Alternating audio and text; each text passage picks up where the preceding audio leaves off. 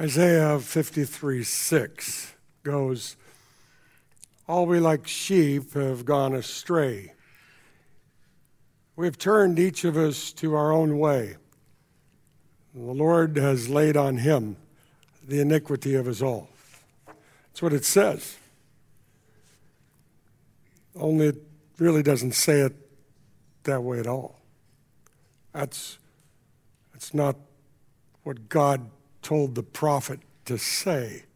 He didn't say that he had laid all of our sin on Jesus the way you would lay a blanket gently on a cold child at night, or carefully lay a saddle on a horse.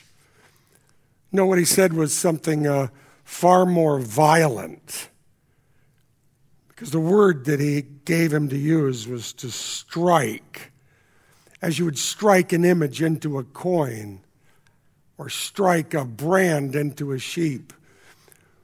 What Isaiah actually said was, "And the Lord struck into him the sin of us all." And I'm here to tell you that that's exactly what's been happening to Jesus all day long. Actually, since about midnight, when the soldiers came into an olive grove called Gethsemane and arrested him.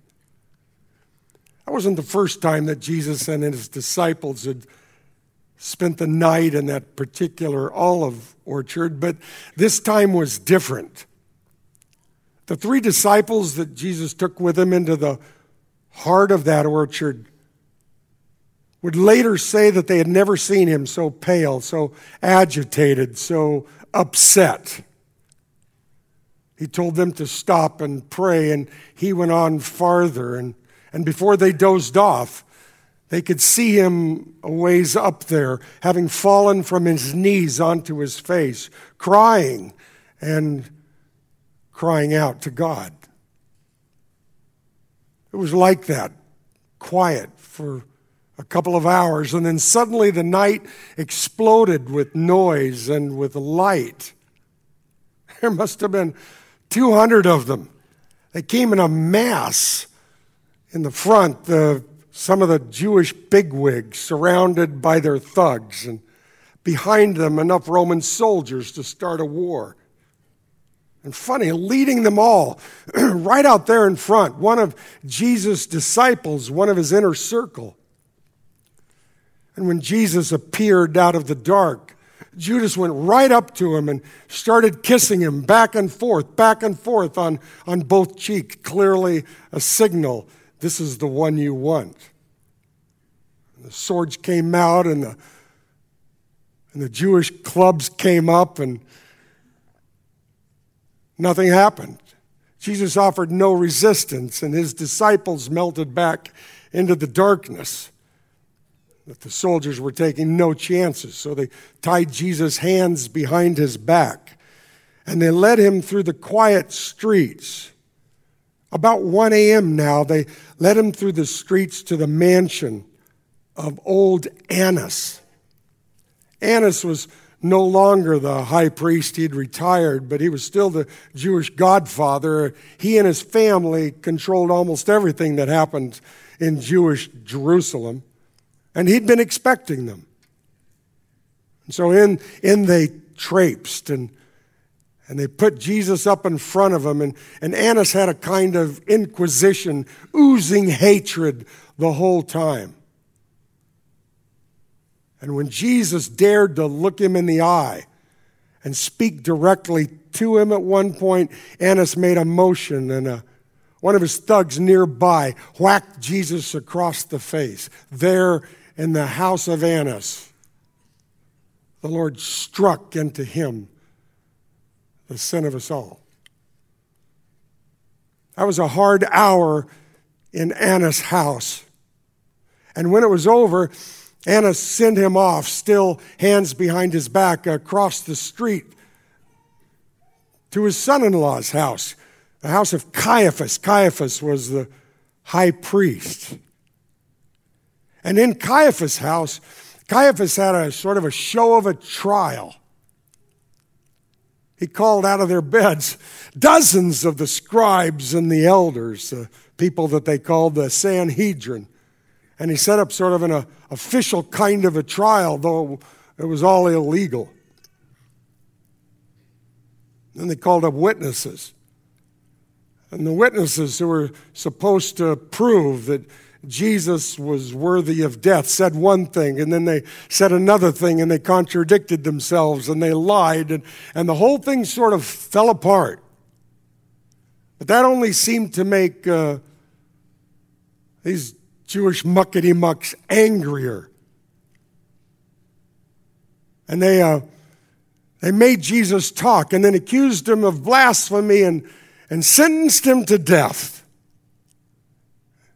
And then when Jesus didn't cry or beg for his life, they lost it. They started circling him and spitting in his face and hitting him. And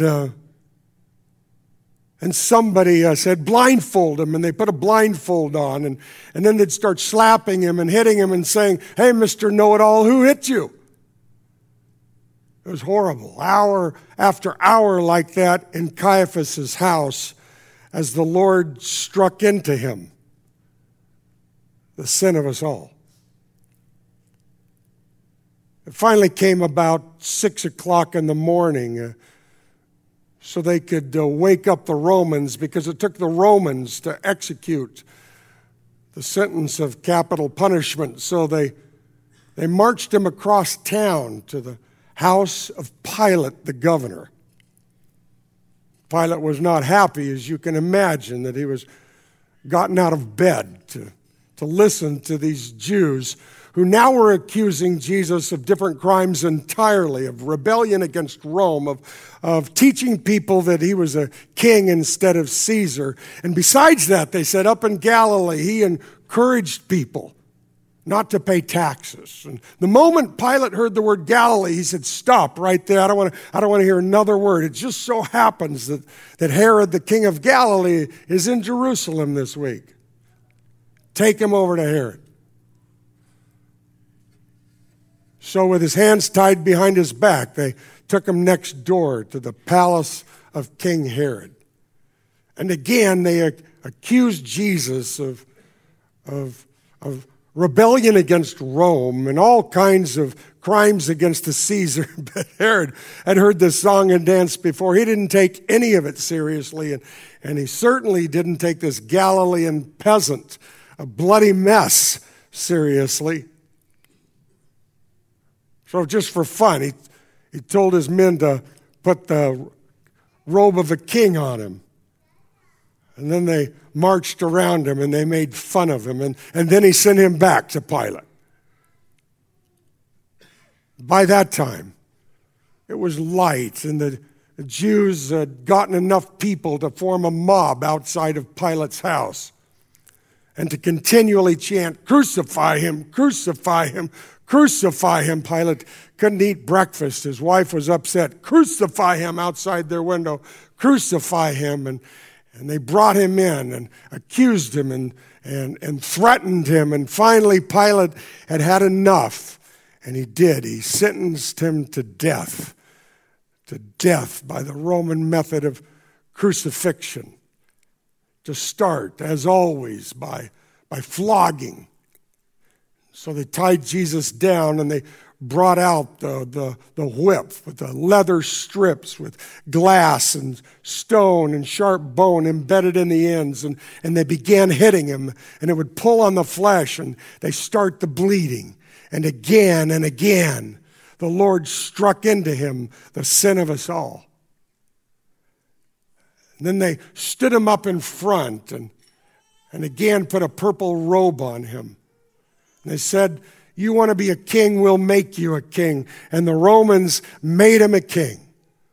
A purple robe and a crown on his head, only it was a crown of thorns. And as they pushed it down, his head became a fountain. And then they marched around spitting on him.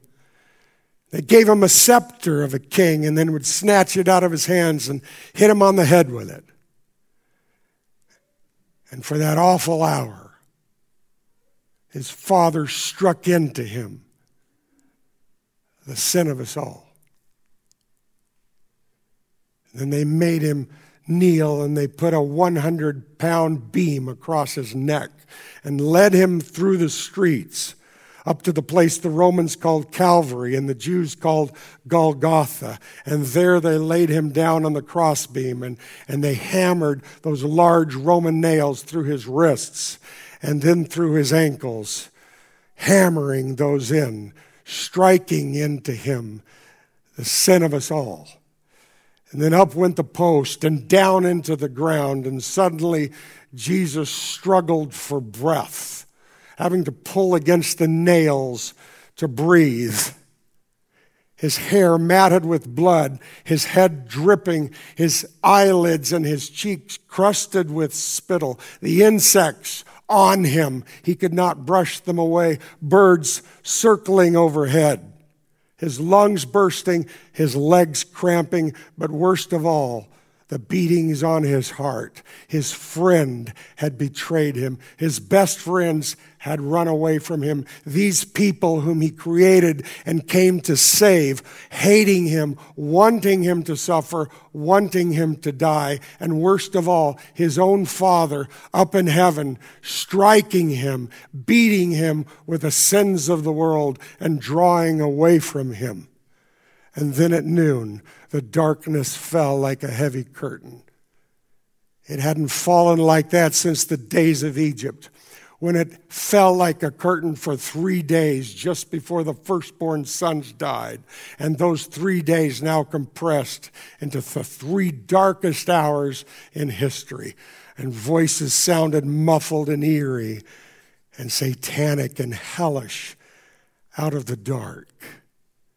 For 3 hours, he hung there, struggling against the nails. And when the darkness began to lift, suddenly Jesus couldn't breathe. And to breathe, he pulled against the nails, and the pain lanced through him. And the Father struck into him, the sin of us all. And he cried out 3 final words in loneliness, my God, why have you forsaken me? A word of finality. It is finished. A word of death. Father, into your hands I commit my spirit. And then he died. He died. All we like sheep have gone astray. Each of us have wandered his own way. And the Lord, out of his sublime love,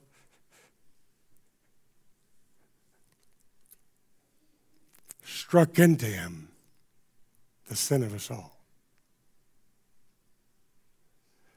Let's pray.